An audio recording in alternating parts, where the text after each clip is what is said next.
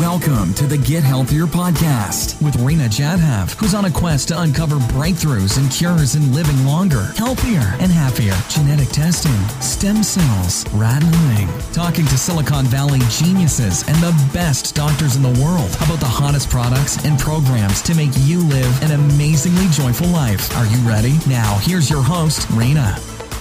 Hey folks, it's Rena Jadhav here with Ocean Robin, and today my very special guest has an incredible new book that we are hosting this masterclass on. But before we get started and before we get to meet Ocean here, I want to introduce you to a couple of quotes for his book. The first one is the famous, the godlike Paul McCartney. And he says, "The book that you hold in your hands is lighting the way for the future of your health and that of the planet." This is the book, by the way. Ta-da! There's a quote from Paul, yeah. And the second quote is from Tony Robbins, whose events I have attended, who's an amazing maestro of power and motivation and inspiration. And he says, "Ocean Robbins has inspired millions of people, including myself, to make food choices that fight disease and fuel vitality." Now, he's distilled decades of hard-won wisdom into a simple and easy-to-follow roadmap that will change your life and help you change the world. Read it, practice it, and thrive. Wow. Wow. And how did you get Paul McCartney to give you a quote? How do you know him? Well, so my dad, John Robbins, is a best-selling author. His books have sold millions of copies. And Paul and his then wife, Linda, who since passed away of breast cancer, met with my dad back years ago because they were inspired by his work and wanted to help share it with more people, and actually asked for his advice on an animal rights organization they could support. And my dad at that time suggested People for the Ethical Treatment of Animals, or PETA, which was a pretty small organization at the time. And the McCartneys got behind it in a big way and helped to contribute a lot to the growth of that organization's success and to bring animal concerns into the public consciousness on a deeper level. So we've just been in touch, since back then. And Paul's been a plant-based eater, a vegetarian eater since the 60s. And, he attributes that to part of the reason that he's still going strong. Performing rockin' sets for several hours at a time, in his 70s now. He's so youthful and vibrant. And yet he's been a core part of our culture for decades. I think he's the #1 top selling artist on the planet. Absolutely. And, that takes a lot of years to get to that status. And he's done it vibrantly with good health fueling the way. Most definitely. Ocean, why did you write this book? And who is it for? I wrote 31 Day Food Revolution because I am sick and tired of people feeling sick and tired. Because I'm fed up with a toxic food system. I'm not willing to see more kids think it's their fault that they're sick and feeling overweight and that are facing diabetes in their childhood. I think that it's not okay with me that half of our seniors over age 85 die with Alzheimer's. It's not okay with me that we have 14 million people dying of heart disease every year on this planet, and we know how to prevent 80 or 90% of those cases just with eating the right foods. So there's massive suffering happening because of the food on our plate. If you drive your car into a brick wall, the death certificate might say that the cause of death was impalement by brick wall. But and I know the real cause of death was bad driving.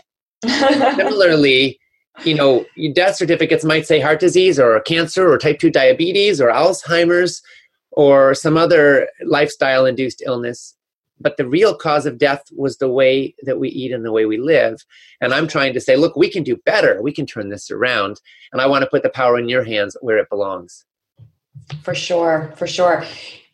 I'm a great example of someone who could have gone on a path of meds and steroids and sort of really the end of a high quality life. Yeah. And instead I chose a path that you recommend, and I'm back. I'm healthy. And so for anyone who's doubtful that this stuff works, it works. It works. It does. Really does work. You out there who are looking for excuses, stop looking for excuses.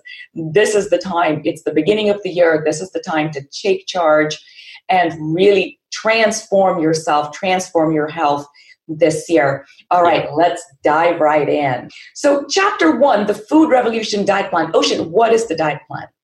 Okay, so the core of the Food Revolution Diet Plan is 4 simple principles. Number 1, eat less sugar and processed junk. Our bodies were meant to eat real food, not food-like products. Number 2, eat less animal products, especially from factory farms. You know, in the blue zone, the places where the people traditionally live the longest and healthiest lives, life expectancy is often into the 100 and beyond with vibrant health. And in the blue zones, which are these 6 parts of the world, they eat between 0 and 10% of calories from animal products in all of them. In the United States, we're at 34%. So, whether the optimal is 0 or a little bit is a subject of debate. And I go into that in 31-Day Food Revolution to help you listen to what's right for you, your ethics, your values, your health. But the bottom line is we need to eat a lot less animal products for the sake of our planet as well as for the sake of our own health. Third principle is to eat more whole plant foods. This is the really good news. When you eat a lot of whole plant foods, you set yourself up for success, for vibrant health. And I don't know any serious, credible researcher on the planet who doesn't think we need to eat more vegetables. They are your friend. So Popeye was onto something. It makes you strong. It makes you vibrant. It gives you vitality all day long and all life long. And then the 4th principle is conscious sourcing. And that means it matters where your food comes from and how it was produced. That's why I'm a big fan of things like organically grown, local, fair trade, natural, real whole foods, non-GMO foods. Humane, pasture-raised if you're going to eat animal products. All of these things matter, and they affect the quality of the food, the impact on your health, and the impact on the planet. 2 clarifications. So clearly you're not a fan of keto, is that correct? I am not a fan of keto unless you have certain forms of epilepsy. I think that for certain forms of epilepsy, it's been proven to be extremely helpful and more effective than the medications that are widely used for that, especially with children. Okay. However, and as a short-term weight loss strategy, if that's all you're thinking about, it can be very effective. Although, actually, so can methamphetamines or cocaine. That's right. And I don't think those are healthy for you. Or smoking. In the long run, the keto diet is deficient in a lot of nutrients that we need. Like fiber, it's very hard to get enough fiber on a keto diet, because there's no fiber in any animal products or any oils. And less than 5% of the US population gets enough fiber. Fiber is what fuels the good bacteria in your gut.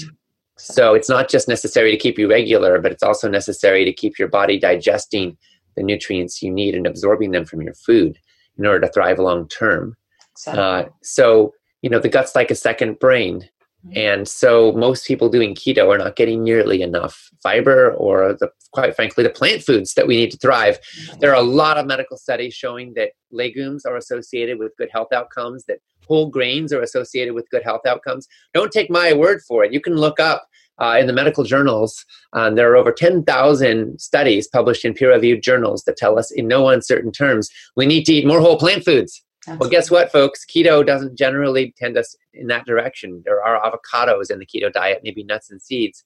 But for the most part, it tends to be a diet based heavily around animal products. And that's not really what we need more of. So again, for epilepsy, for super short-term weight loss, it can be effective. But as a long-term diet strategy and plan, I'm not a fan. Second clarification, define processed foods, because I've had this debate with lots of people who say that, well, processed food is perhaps that sausage in the freezer, and others say, well, processed food is even nuts in a bag. Anytime you open a bag, it's a processed food.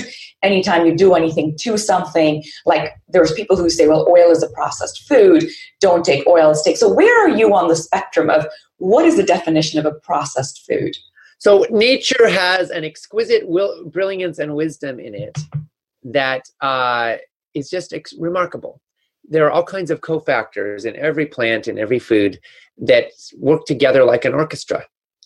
And, we can isolate the individual items to make oil or to make, sugar or to make, chemicals and supplements even. And sometimes those can have benefit. But I think a trumpet, for example, sounds better as part of an orchestra, not just playing solo. And there are all kinds of nutrients that are so good for us And we don't actually get the full benefit when we eat them in isolation. For example, it turns out that you absorb iron better when there's some vitamin C with it. That's right. And there are all kinds of factors like that. We take folate, which is very healthful, and we've created the supplement folic acid, which turns out to be linked to higher rates of certain forms of cancer. Yeah. Folate is not. Folic acid is. So the bottom line is that in case after case, when you extract a whole food and divide it up into different pieces, you lose something. And oil is an example of that, because avocados are different than avocado oil.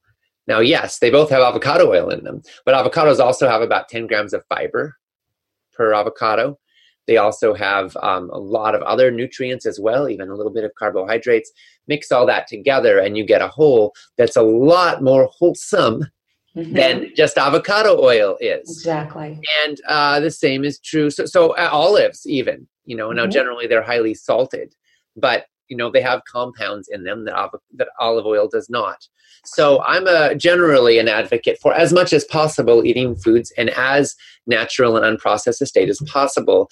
Now, what you and I can do in our kitchen, just by the laws of nature, is fairly minimal as far as processing. We can blend stuff, we can cook it, we can freeze it, we can, maybe broil it or whatever.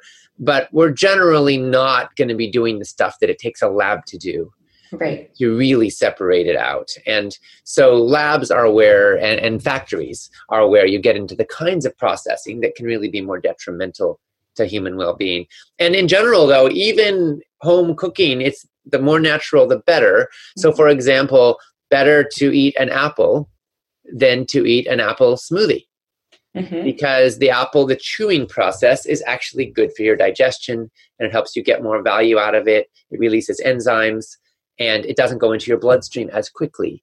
Whereas when you drink that apple smoothie, it goes in really fast, and it can have a different impact on the body. That isn't to say that some smoothies can't be good, that blending isn't helpful in some cases, but my general orientation is the more we can eat whole plant foods, the better. Chapter 2, know what's right for you. What's right for us, Ocean? Depending on your health history, your stage of life, your metabolism, your ethics, your ecosystem, the season that you're in, you're going to have unique needs and expectations from your food life. And there's no two people that are the same. You are the only you on the planet. So I hope that makes you feel special. So true. You are. And just because 5,000 studies have shown that a certain food is good for most people most of the time does not mean that it's good for you all the time. It means that it might be. And you should definitely give it some serious thought. Kale is wonderful for most people, but not everybody, right? Absolutely. Some people, a lot of studies show that legumes are beneficial for most people. Statistically, the more legumes you eat, the more likely you are to live a long, healthy life. But that doesn't mean they're good for you. Some people get indigestion from them. Some people don't know how to cook them right. So there are different factors that play into it. So the bottom line is you want to pay attention. Be a student. The moment we think we have ourselves figured out or our spouses figured out, that's a downhill slope. So it's really helpful to always have a curiosity about who am I, what am I experiencing, and frankly, what worked for you yesterday might not even work for you today. So I think that in chapter 2, I help you understand how you can apply those principles so you can listen to your body. Some people go on an elimination diet where they get rid of all but a few basic staples and they see how they feel. And if they have any mysterious allergies or symptoms that have been going on that clear up, then they add foods back one at a time very methodically and see if at any point the allergies or other symptoms come back. It's an example of a way you can approach it. But often the first step is just to clear out a lot of the unhealthy foods, the processed junk, focus more on whole plant foods and see if that works. And if it doesn't, then you can go further to an elimination diet and add things back one by one. Some people are allergic to soy or corn or, some people are allergic to dairy products or, shellfish or nuts. So these are things that can be problematic, but statistically, you can look at the data and see that, most people do pretty well with nuts and seeds and, yeah. I'm so glad that this is chapter 2 because in my personal experience, there's no way Ocean I could have healed without starting a journal and meticulously tracking. Now, in my case, I had 28 symptoms and I couldn't figure out what was coming, what was going. So I needed to make notes to say, I ate this and this is what happened. I drank this and this is what happened. And that included supplements, right? So I couldn't find a journal to do that. I made a Heal journal. For anyone watching this, listening to this, we give the Heal journal away. Just go to Health Boot Camps, download a free Heal journal for 30 days. And you can track as you're going through Ocean's program, make notes, track, because Ocean is so right. What worked for someone else doesn't mean it'll work for you. And you will not figure this out unless you test it out. So for me, you mentioned kale. Kale makes me fall asleep. Uh-huh. And it turned out that I had a little bit of a thyroid weakness, and juiced kale goes and kind of smashes it, right? So if you're experiencing exhaustion or tiredness after you eat or drink a juice, that's an indicator whatever you did didn't work. And that's the other reason I say, don't do like combinations. Go one food at a time. So you can say, okay, I ate an apple and I reacted. You put 20 things in your juice, you're like, I don't know what I reacted to. Yeah, so exactly. I love this chapter. Thank you. All right, chapter 3. Foods to eat and foods to avoid. What are those? Give us the list. I think we've covered the big sweeps already. Foods to avoid are the processed foods, sugar. The average American eats 54 pounds of added sugar per year. Now, some people say, oh, what about the sugar in fruit? Well, generally, fruit is good for you in abundance. Pretty much all whole fruits are good for you. But fruit juice is kind of a different story because, again, you're extracting out the fiber, and therefore the fruit sugar gets into your bloodstream a lot faster. Fruit juice concentrate, even more so, is a sweetener that can do damage to your overall metabolism and well-being. But fruit is great. So I go over some of those kinds of things, and if you are somebody who isn't gluten intolerant, I think that whole grain wheat can be helpful. It's the highest protein wheat, or a highest protein grain rather, and it's high in fiber. But many people are gluten intolerant. And in 31 Day Food Revolution, I give some insights on how to tell if you are. But if you are, then don't eat it, or barley or rye, because they're also containing gluten. And I'm not a big fan of flour in general and flour products because they refine more. So whole grains are actually better for you, or sprouted grain breads, for example, if you're going to eat a bread. And so we just kind of go over, actually, in this chapter, there's like 500 foods, and I give them a score. I love that list. If you're going to eat animal products, I talk about which ones are perhaps, purely from a health standpoint. Now, from an ethical standpoint, any animal product that involves killing an animal, then that's an ethical impact, and some people don't want to participate in that at all, and I completely respect that. For those who do, then it matters a lot how the animal was raised. And there's some big distinctions there, pasture raised being generally the best, or grass fed. And for those for whom ethics are a consideration, I want to help you eat in alignment with your values. And then if you do eat fish, then most of them are pretty high in mercury and heavy metals, which is quite dangerous. But there are a few, like wild salmon or herring or sardines that are lower in mercury. And so if you're going to eat some, then those are the best options if it's in alignment with your values. So that's kind of what we focus on in chapter 3. Give us an example of one food that people will be surprised to know you were saying avoid, and one food that people will be surprised to say you're saying eat. Okay. Let's see. I am saying, well, one food that's getting a lot of negative publicity right now is tomatoes. Yeah. Because of their lectins in them. And yet we have abundant studies linking tomato consumption with health benefits. They're very high in some phytochemicals that help fight cancer, particularly prostate cancer for men. And so, I'm saying go for it with the tomatoes. All right, tomatoes, ketchup is back. Yeah, particularly. I'm joking, ketchup is not back. Well, the trouble with ketchup, processed. Yeah, the trouble with ketchup is that it can be, high in high fructose corn syrup and salt. But healthy ketchups, go for it. And tomato paste and, but especially tomatoes are particularly beneficial in terms of fighting cancer.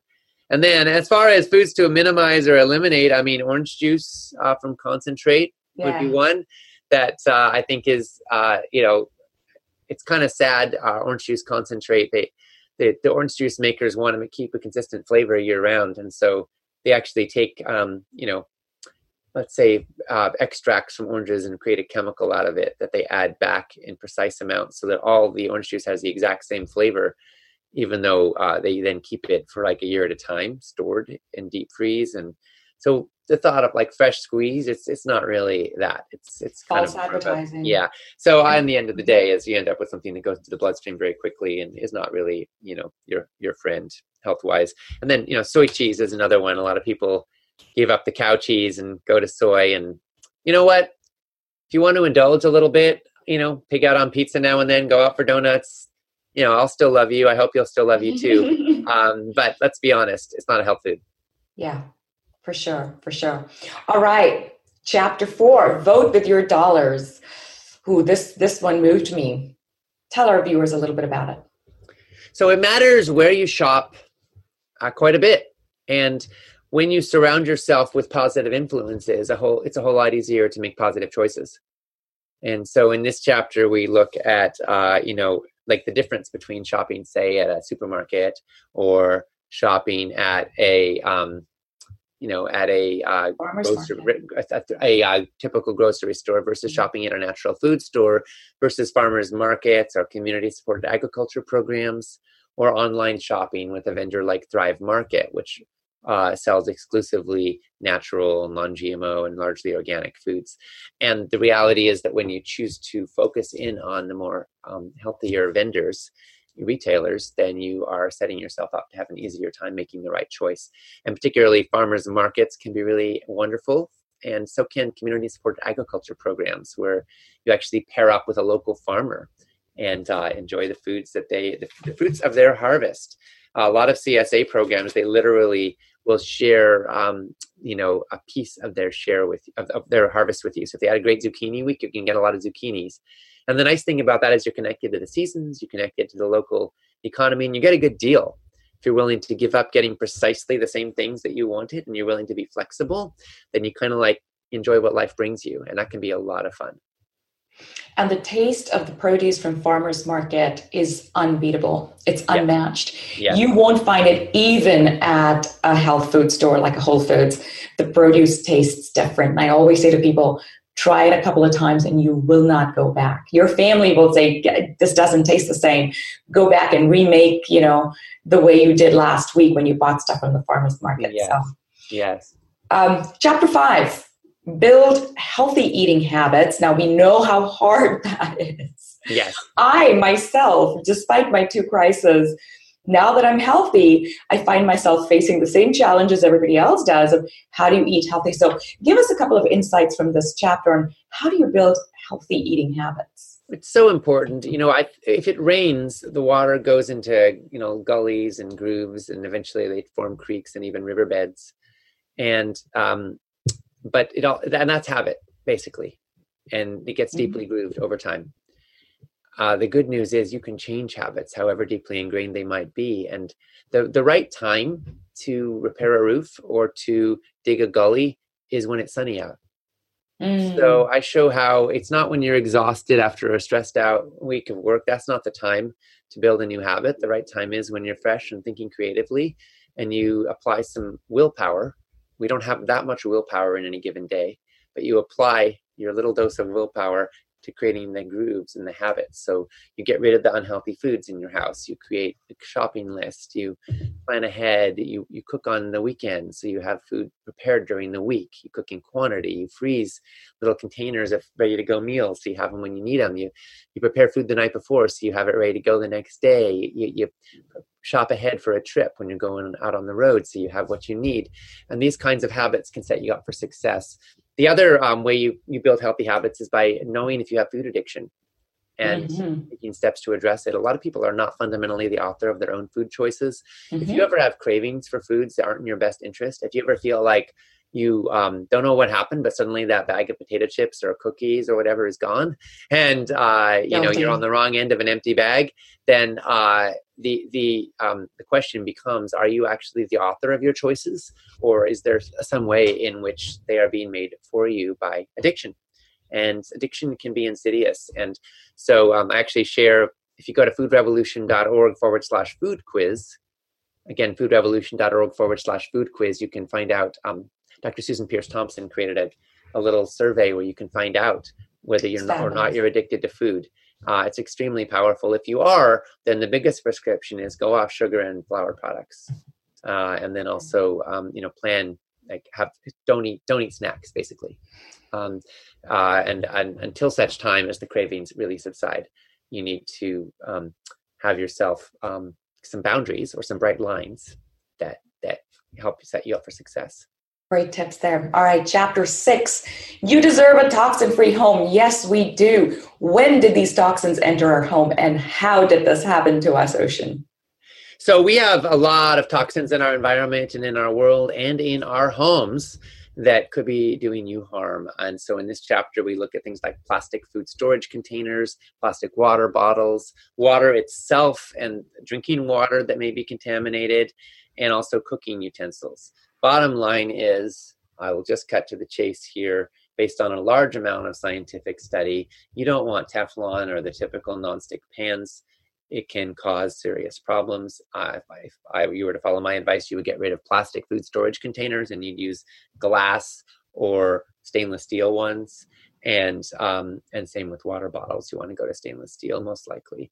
These are just safer, more inert materials.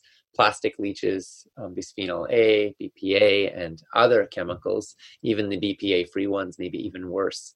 They're endocrine disruptors. They're linked to higher rates of cancer.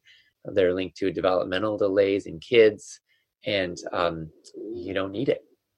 So in our home, we just got rid of the plastic. We just have glass. Sometimes there's a plastic snap-on lid. That's fine. It's not touching the food. It's just touching the condensation. But you don't want the your food sitting in plastic all day long. If you care about your health and safety. That's the first thing I did after I was diagnosed with colon cancer. Got rid of all of the plastics.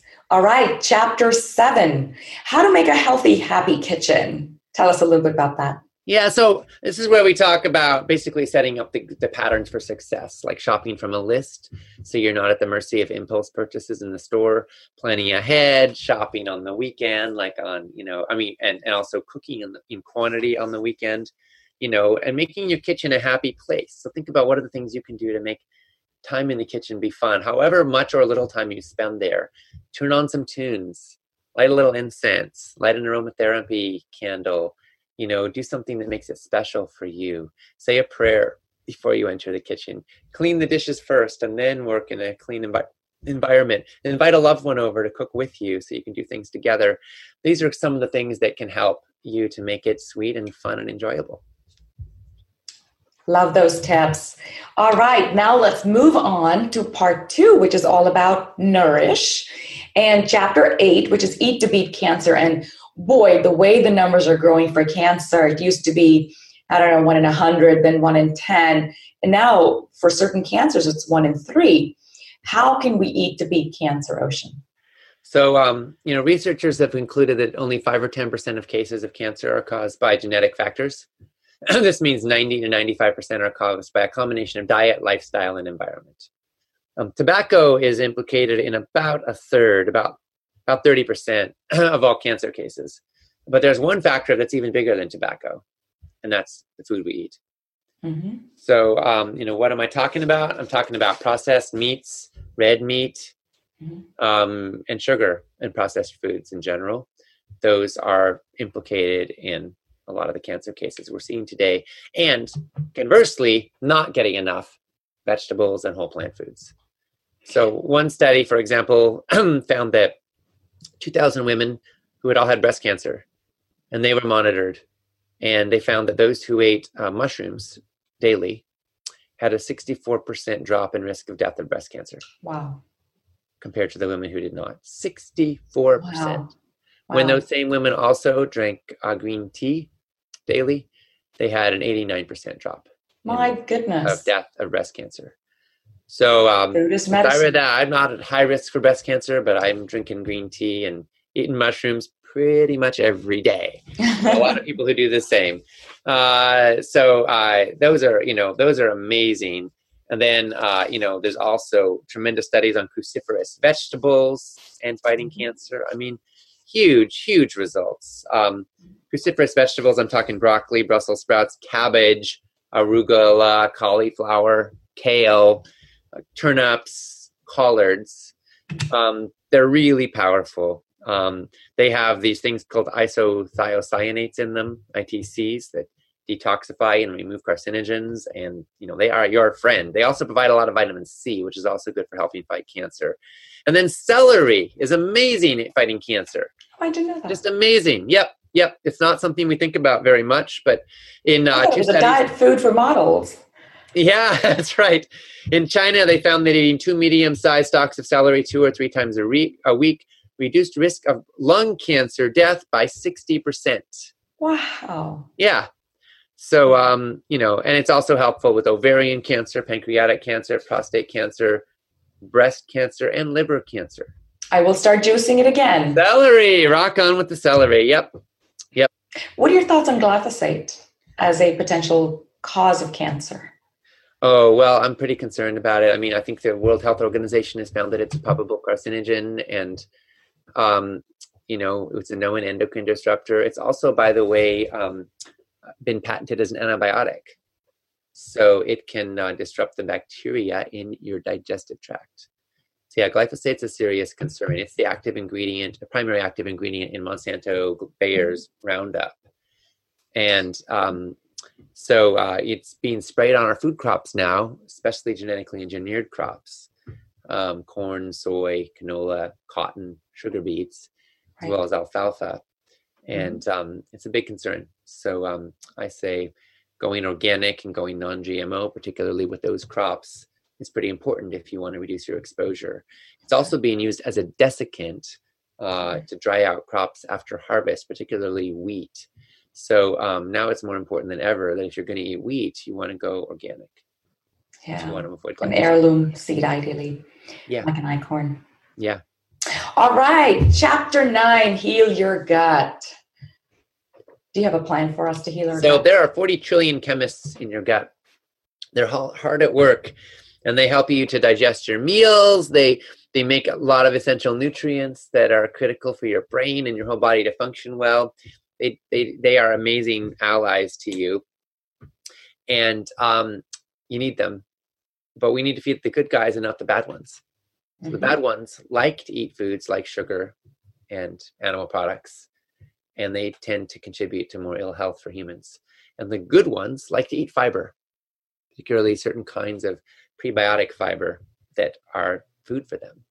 So the more you eat vegetables and fiber foods, the better you're taking care of and nourishing the good guys in your gut that in turn will help you thrive. All right, chapter 10, is breakfast sabotaging your day? Wow, I thought breakfast was the most important meal of the day, as we've been told over and over and over again. Well, we hear that a lot, and it may be, but the problem is that a lot of people are not eating a particularly healthy breakfast. Right. Most breakfasts are, like typical breakfast might be bacon and eggs and sausage and, maybe some toast slathered in butter with some orange juice. And then a lot of times we're talking sweet stuff like waffles smothered in syrup or pancakes smothered in syrup.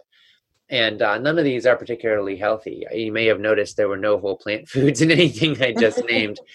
And so I've got a few solutions for breakfast that I suggest. And so one of them is, and I hope you don't hate me for saying this, but a little controversial, but it's leftovers. I sometimes had a great dinner, and I don't think there's anything wrong with eating quinoa and, some steamed greens and nice curry sauce for breakfast, if that's what I feel like. And so a lot of times that's what my breakfasts are, is they are leftovers, repurposed and delicious. But sometimes people also enjoy green smoothies with some nuts and seeds in the mix. Other people like a pre-soak, where you take like some chia seeds and soy milk or other kind of milk and nutmeg, maybe some bananas and blueberries or frozen blueberries, and put it all together and soak it overnight. Or some oats work well, and then you get this amazing porridge. that's just ready to go. Sometimes I'll make a week's worth at a time, and I'll have it a few different mornings of the week. You can also have the classic. If you want to do an old-fashioned hearty breakfast, you can have bagels and toast, but make it with whole grain bagels or toast, and then put some nice avocado, drizzle lemon juice, salt, pepper on top, maybe some spices or seasonings, some turmeric, even if you want to spice it up and make it interesting and extra healthy. If you're going to go with a scramble, you can go for some organic tofu or for some pasture-raised eggs, and make sure to put lots of veggies in the mix. So there are some good ways that you can have classic favorites and make them healthier. But the bottom line is start your day off right. And for me, that starts with planning ahead. I like to often make breakfast the night before most mornings, so I can get off to a fast start with my day. What time do you eat your breakfast? Do you do intermittent fasting? I'm an advocate for intermittent fasting is subject to exactly what that means. Different people define it different ways, but I think that it's optimal to not eat after dinner time, like no late night snacking, so that you go to bed on a slightly empty stomach. Then your body is able to focus on sleeping and getting deep rest instead of digesting all night long. You'll sleep better and you'll digest better. And you'll feel better when you wake up. Don't go together super well. It's nice to be able to really let your body do one or the other. And it's good to let your metabolism really take a break while you're asleep. Then you wake up fresher. Some people say it's good to have 12 hours between last meal and first meal. That could be 7 p.m. to 7 a.m. or 8 p.m. to 8 a.m. or 6 p.m. to 6 a.m. or whatever. I think that's a good general concept to give your body 12 hours off out of every 24. There's no hard and fast rule, although some people would say that there is some data to back that up. But I think you have to listen to your own body and see what makes sense. Some people don't do well taking that big a break, but a lot of people do. All right. Chapter 11, the world's best snacks. Ooh, what are those? Well, I'll just jump right in here because we talk a lot about snacks, but really it's fruit and berries and nuts. And I'll focus on nuts for a second. No cacao. They are really healthy, and seeds as well. You can soak them, you can sprout them, or you can just eat them seasoned, lightly roasted with a little salt or some spices. But nuts are associated with a lot of wonderful health benefits. They're even associated, shockingly enough, with weight loss. People who eat more nuts tend to be lower in the weight spectrum. Now, that's kind of an enigma because they're so high in calories, but it is a fact. And it may be partly because people who eat them are not eating some of the other snacks that are going to put your metabolism into a state of distress, like sugar, sugary products. But nuts are high in quality protein and fiber and minerals and tocopherols and phytosterols and vitamins like E and B6 and folate, and they're really good for. All right, chapter 12, Ocean. I made my daughter read this because she hates vegetables, and I'm constantly trying to hide vegetables into my husband's food too because he's a meat eater. Yeah. Chapter 12, how to love eating vegetables. Tell us more. Veggies are so good for you. Let me just tell you about one study that is particularly fascinating. Researchers at Rush University in Chicago, they studied 950 people age 81 and over, and they looked at their diet and lifestyle patterns and their mental health, and they reviewed them over time. And they separated out factors like exercise and smoking and economic background and a lot of other things, so they could just focus on, after they have a formula, for how to weed those things out. So they could just look at this one thing kind of in isolation, as it were. And they looked at what they were eating. And they found that those people who ate the most greens had an average of 11 more years of healthy brain function. Wow. Without cognitive decline. 11 years. That's pretty huge, folks. And we also know that a Swedish study actually found that Popeye was right. Spinach makes you stronger. Yes. There are so many studies showing us to eat more greens. So how do you do it? Well, you can cut them up playfully, which can be fun with kids. You can, do interesting things like ants on a log, where you take a stick of celery and you smear it with peanut butter in the middle and you put little dots of raisins along it. You can cook creatively, like find recipes you like that feature vegetables. Make them a main course. So, for example, instead of thinking of vegetables as a side thing, make them the center of the thing in your own thinking. The main dish might actually be a vegetable dish. Maybe it's based around veggies. And you can also blend things up. Sometimes that makes them go down faster. You can add them to everything from, pasta sauce. You can put them on pizzas. You can add them to casseroles. You can add them to all kinds of things and get creative with it. And of course, when you feature them, like putting tomato sauce over cooked veggies instead of over spaghetti, you can get some interesting creative results. You can grow them yourself. Studies show that when kids are involved in growing vegetables, they're more likely to eat them. Dehydrate kale chips, make yourself a slaw. You can marinate them. So let them soak in a nice tasty sauce over time. You can wrap them up and put them in a wrap. You can slice and dip them. And of course, you can steam them. So there are many ways to enjoy them. And I would say seasoning is another big factor. When you put the right spices on vegetables, they get infinitely more delicious. And you can make desserts out of them. You can hide beans and stuff and sweet potatoes and brownies, and nobody will know. All right, chapter 13, the healthiest way to add flavor. I was just talking about spice, so let's just jump in there. Garlic, ginger, turmeric, cinnamon, hot peppers. These are all incredibly healthy for you. And, in the modern American diet, we generally basing our seasonings on sugar, salt, and fat. And we're missing out on a whole lot of fun because spices are incredible. So I talk about how to use them and how to clear out your spice cabinet so you get rid of bad stuff that may have been sitting there for 20 years and bring in the good stuff so you're well stocked, and then learn to use it. It can up-level your enjoyment of food tremendously and do your health a good turn in the process. Chapter 14, enjoy healthy and delicious pleasures. And what might those be? I don't know about you, but I don't want to just survive and cope and mope. I want to thrive. I want to love my life. And I want pleasure in my life. And I want pleasure in my food. And some people fear that eating healthy means giving up on the fun and the pleasure. And I say, no, it actually means having more pleasure. You just have to have healthy pleasures from healthy food. And so it's time to create that. So we look at also some of the particular foods that a lot of people associate with pleasure that are really good for you. I'm talking about coffee. I'm talking about tea. I'm talking about chocolate. These are, and also red wine or grape juice. Now, red wine is controversial. Alcohol is not particularly good for you. But if you're going to have an alcohol source in your life, it's the best one. So we look at all these and the pros and cons of them and how to do them right and not so right. But the bottom line is that done right, these all have some positive health benefit potentials, or at least, can tend in that direction. And enjoy your life, enjoy your food. Don't make the perfect into the enemy of the good. If it isn't enjoyable, then you're probably not going to stay with it. Exactly. One of the keys to healthy habits is you have to learn how to actually light yourself up and love foods that love you back. So true. All right. Chapter 15, get the goods on grains and gluten. Oh, such a controversial topic. Where do you It is. And no one size fits all formula is true for everybody. So listen to your own body. But in the medical research, especially when we look at long-term epidemiological studies of large numbers of human beings, sometimes 50,000 people over the course of decades, we find that people who eat more whole grains tend to be healthier. And gluten intolerance is a big deal. Possibly 10% or more of the population is gluten intolerant. And of course, 1 to 2% has celiac disease.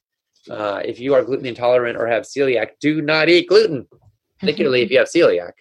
But for most people, gluten can actually, as part of whole grains, can actually have a place in an overall healthy diet. So, but I recommend sticking with particularly not the gluten grains because, you don't know for sure, perhaps, if you might have some gluten sensitivity. So I'm a big fan of millet, amaranth, buckwheat, corn, teff. There's some great ones. Quinoa is probably my favorite grain of all. Rice has a concern because a lot of it's contaminated with arsenic. So, it's been a staple down through the centuries, but all rice tested by Consumer Reports from all sources all over the world was found to have arsenic contamination in it to some extent. Ironically, whole grain has more because it concentrates in the outer hull. So this is one place where white rice may actually have some benefits just because of that, although you're missing out on fiber and a lot of vitamins and minerals. You get those from the vegetables. You don't need to get them from rice. Exactly. All right. Chapter 16, legumes for a long life. Do you have data on that? I have a lot of data on that. Dan Buettner wrote for National Geographic about the blue zones. Mm-hmm. One of the things he looked at was, which is, this is the places where people live the longest and healthiest lives on the planet. One of the things he looked at was there any dietary factors they all had in common? And in addition to low animal product consumption, he found that they all ate legumes.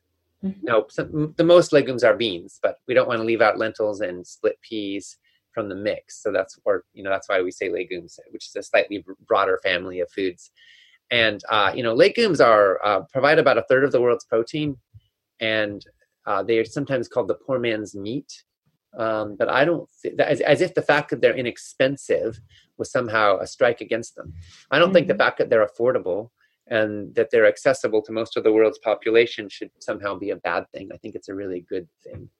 Now, some people struggle with how to cook them properly without getting gas. And the key thing is you want to soak them for 48 hours, changing the water every 12 to remove the offending oligosaccharides that can build up. They're a lot of what causes the gas.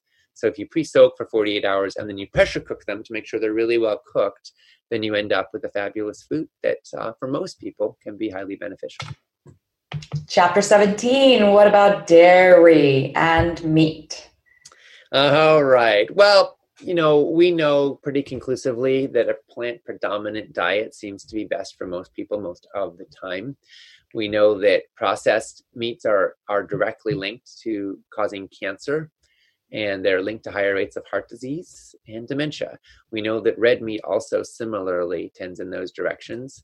And, other meats are a bit more controversial, particularly fish, but there are concerns with all of them, dairy products as well. Speaking of dairy, humans are the only species that drinks the milk of another species, and we're also the only species that drinks milk past infancy. And although we're very enculturated to think of it as normal, it's actually, from an evolutionary standpoint, kind of an acquired taste. And from a nutritional standpoint, dairy products have wonderful nutrients for propelling a baby cow to grow really fast. But are they optimal for humans? Well, probably not. The hormones that are in milk have significant impact on human hormonal development. It may be that the substantial increase in dairy consumption in the last century has linked with a 4-year drop in average rate of first menstruation for girls and premature sexual development amongst our young people. And dairy products have compounds in them, particularly now that we're injecting cows with hormones to make them lactate longer and faster and more abundantly, that may not be good for your hormonal balance. They're linked to higher rates of cancers and especially breast cancer. So I'm not a big fan generally of most animal products. If you're going to eat animal products, pasture-raised matters a lot, like I said earlier. And again, with fish, if you're choosing to eat fish, then wild fish of low mercury types is, the best way to go. All right, let's get to part 3, which is all about gather. So, Ocean, chapter 18, bring friends and family along. What is that about? Well, food is very social. It connects us to people in communities and cultures all over the world. Throughout history, breaking bread together, sharing a meal together has been an active connection and communion between people. And yet food can also be a source of division in a lot of families. So in this chapter, we look at how you can leverage food as an opportunity to build connection and bonds, even with people who don't all eat the same way, and how you can be a positive influence on somebody. So if you want to give them a copy of a book, like say 31 Day Food Revolution, just for example, then you might want to stick a post note on there that says, hey, I thought of you on page 700, no, not 700, but page 63. Because it's, and then I bet you they will open to page 63. So that's a trick for kind of pulling somebody in, because they'll be curious what made you think of them. And then you can make healthy foods for loved ones. You can look for openings when something is up for them and talk about what's up for them. A health concern they might be facing, an ethical concern that's up for them. Ask questions, get to know what people care about, what makes them tick, what they're passionate about, what they love, because then you're in connection with them. Always love people. Let them know you love them no matter what they eat. And then lead by example and take advantage of the experts. You don't have to be the expert in order to share what experts have discovered. Share articles, share books, share videos, share podcasts, trainings, or resources with people that you love. And then also respect people. Remember, Martin Luther King said, you have no moral authority with those who can feel your underlying contempt. Chapter 19, find a healthy eating ally. Such great advice there. Please share. So I'm suggesting that if you're wanting to improve your food life and make it healthier, you find somebody in your life that you can ask to be an ally to you in that process. Ideally, they're already a healthy eater that's kind of a role model or a peer to you in the journey. But even if they're not, if there's someone that gets you and loves you, they can still track you and support you. Someone you can call when you're confused or struggling, and they'll be in your camp and they'll cheer you on. And you can count on them. You can ask them for this to help uphold you and call you to your true values and integrity. So you don't want someone who's going to be like, oh, it's fine, just party and have fun when you're wanting help holding a bright line. You want someone who will back you. And I show how you can actually make that request and find that person and get what you want. And finding tribes that are like you, that are on your journey, makes a big difference. Another option is health boot camps. You can check out the health boot camps for the different, we are a foundation, so all of this money gets donated back out, but it's a great way to find other people like you that you can support, you can get support from. All right, chapter 20, start a healthy meal swap team. All right, who's on my team? So what this is it's really lovely to actually create kind of a potluck experience on a regular basis by sharing food. So a meal swap team is it's like a carpool. So like on Mondays, I'll bring food for the team. Tuesdays you will, Wednesdays she will. And then we all have healthy meals for lunch at work, for example. Or maybe you bring some extra soup over to the neighbors and then they'll bring something over for you the next night. So you kind of, you can start just friendly and informal, but you can also make it more formal and structured, and you can count on it. And you know that somebody's showing up for you and you're showing up for them. Cooking in quantity can actually be more time efficient. And it's a wonderful way to build social connection around healthy food. That is just the most brilliant idea. I wish some entrepreneur out there will go create the Airbnb for meal sharing, because I think neighborhoods would transform if how to access healthy food was solved. That problem was solved. So brilliant, brilliant idea there, Ocean, and hope this will trigger some people out there to go do some great sharing and build their team. All right, chapter 21. This is a hard one. Eat well when you eat out. Oh, that's so hard. How do you eat well when you eat out? My top advice here is that choose restaurants thoughtfully, so that if you do eat out, you're with any regularity, you're choosing to go to places that serve food that works for you. Whatever your values are, or whatever your goals are, you want restaurants that make it possible to live by them. I give specific tips for how to kind of improvise and work off of things that might not be on the menu and ask for what you want in restaurants that don't. But you most want to focus on the restaurants that already have things on the menu that are relatively healthy. And then when you're going to like a party or a family gathering, bring something to share, even if you're not the host. That way, you'll have something that works for you, but you can also share it with others. Use Google or Yelp or a smartphone app to find interesting restaurants in your area. Particularly, try searching for like healthy restaurants or vegetarian restaurants or organic restaurants, and you might find some interesting new things you didn't know about. And then lastly, invite loved ones to join you at your favorite restaurant. If there's a healthy restaurant somewhere, even if it's not in the city you live in, have a little excursion and invite some loved ones to come together around healthy food, and treat your loved ones to that experience. It can be a moment you'll remember forever. Chapter 22, the stunning neuroscience of gratitude. How's that going to help us? I always thought that people who were grateful were healthier, which we do see in a lot of studies, because they had a lot to be grateful for, like their health. And this is kind of a chicken or egg type of thing, right? Because it makes sense that people would be grateful when things are going well. But it actually turns out that the expression of gratitude makes things go better. And that's the remarkable data we're getting now. It's fascinating. So I say take a few moments every day to give thanks. Yeah, a simple act of saying grace around a meal can be life-changing. You can also, at the end of the day, just write down 3 things or 5 things you're grateful for from the day, or share that with a loved one. It can change the entire quality of your life. Statistically, when you do that, you're more likely to have your marriages survive. You're more likely to exercise regularly. You're more likely to make positive choices in the same circumstances. And you're more likely to not only feel happier, but to be healthier. Saying grace before meals is magical. And I I ask everyone out there that's listening or watching to start doing that and to notice how their health improves. There is magic to the chemical changes that happen when you do gratitude or when you do grace before meals. That's so wonderful that you shared that. Chapter 23, feed our children well. How? So kids are the future. Yes. We always say that, but we don't always act like it when it comes to feeding them well. And as a society, we are failing our children when we set them up on a diet hooked on processed junk foods and sugar and don't nourish the foundations of health in them so they have healthy habits for life. They're very impressionable and they're counting on us.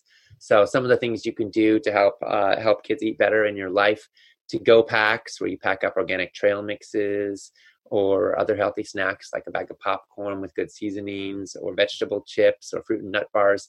Have those ready to go because a lot of kids have active lives and are busy and you need stuff ready. Sharing meals with kids, families that eat together eat better and are healthier and happier and more connected. Don't bring unhealthy foods into the house. If you don't want your kids snacking on potato chips, then don't stick a bag of potato chips in the cupboard. Because it's a lot more likely to set up temptation and fights when the foods are there. So drawing some bright lines around what comes in the house can help. Talk about food honestly with children. Get them gardening and growing vegetables. They're more likely to eat them. These are all some of the things that can really be helpful in helping our children eat better. And connected to that was with school lunches, which is chapter 24. That's right. Oh, that is such an eternal problem because, while I'm packing healthy food for my daughter, she comes back complaining, well, everybody else gets noodles and pasta and white bread. And, here I am with my, kale and arugula salad. So how do we resolve this issue? Well, so it's true. School lunches are not renowned for their healthfulness. They have taken some positive steps in the last decade, but not nearly as far as they need to go. And recently, some steps backwards. The bottom line is, you can obviously help your own family with packing lunches or that kind of thing, but it can be tricky if you're also concerned about the kids in your community and what your taxpayer money is going to. So in this chapter, we actually look at how you can actually influence not just your family's food choices, but what's served in the school by, for example, reaching out to your local school food service director for the local school district and finding out what's on the menu and finding out what their supply chain is like and asking them a few key questions that can help you diagnose the problem and understand where it's coming from, and maybe give a little bit of feedback. Ask what they're doing to try to improve the healthfulness of the meals, how the kids are responding. There are great recipes that are kid approved that work in schools, and I show you how to connect with those so you can share those with the food service director. They may not know that it's possible to serve healthy food that the kids will actually eat. A lot of times they've experienced putting out, some broccoli unseasoned plain and it sits there and nobody eats it and they all go for the French fries and they're like, oh, our kids don't like it. What's the point of serving it? But there's ways to prepare food that actually kids will like it. And so learning how is critically important. And you can actually set up a meeting with your local food service director or your local school superintendent to have this very conversation. It's amazing. It only takes like an hour to have a meeting like that. And it could shift the course of health for thousands of kids for generations to come. It's a crusade I think more parents need to take on. So thank you for bringing that up. All right, last section, which is part 4, transform. And we're going to do this as an entire section instead of chapter by chapter. So I'm going to read out the chapter titles and then Ocean, let's talk about these. So GMO and food giants, is organic worth it? And the simple act of growing food. Tell us the essence of these 3 chapters. Absolutely. So here we look at the fact that you can change the world. We need to put our own oxygen mask on first before helping others, and then we need to save the freaking plane. Yeah. We live in a toxic food culture, and it's not enough to be healthy if everyone around you is dying in droves. If insurance costs are out of control because we're spending a fortune collectively caring for a disease economy. And so here we look at how you can be part of the solution on a local and global level, how you can eat more humane food and say no to factory farms that are torturing animals, how you can eat more socially just food and say no to, for example, chocolate farmers that are working under slave labor conditions and have to employ their kids in labor so their kids cannot go to school just so they can keep a roof over their heads because they earn 78 cents a day.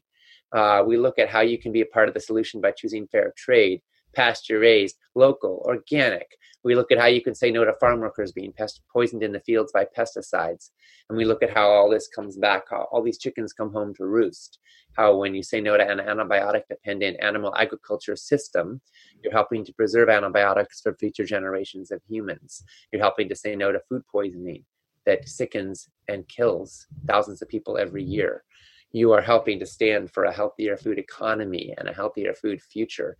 When you say no to taxpayers' subsidies of commodities crops and high fructose corn syrup and factory farmed meat, you are also saying yes to a more socially just food system where the poor don't have to be condemned to nutritional disasters because healthy food is competitive in the marketplace and doesn't take your whole paycheck just to eat whole foods. We look at the underlying causes behind the food and health disparities of our times and how we can shift that so that healthy food does not have to be some kind of elitist luxury. Mm-hmm. It can be an opportunity that's available to everybody. Because you know what? If healthy food is only for the elite 5% that are currently shopping in Whole Foods markets, then we have failed as a society. We failed our children and we have failed the next generation. And it is time for us to step up and say everybody, regardless of how much money they make, the color of their skin, deserves healthy food for their families. They deserve the knowledge and they deserve the access to be able to have healthy food, and they need to be able to afford it. And we together can create a world where that is possible. And we show how, simply and practically, with real life solutions that are really working in the real world. You can be a part of all that, simply and easily. Every dollar you spend, every bite you take is a vote. So what are you voting for? For yourself and for your planet. This is real democracy in action. You know, we face a lot of problems in the world that feel overwhelming, but when it comes to food, you have power. You have real, concentrated, immense power, and I want to show you how you can leverage that power to get results that help heal your life and help heal your planet. And we have to heal the planet. Ocean, this yes, book we do. Is amazing. Check it out. There's some awesome recipes in it, which we didn't go into today. There's so much more, especially around actionable tips that you can take.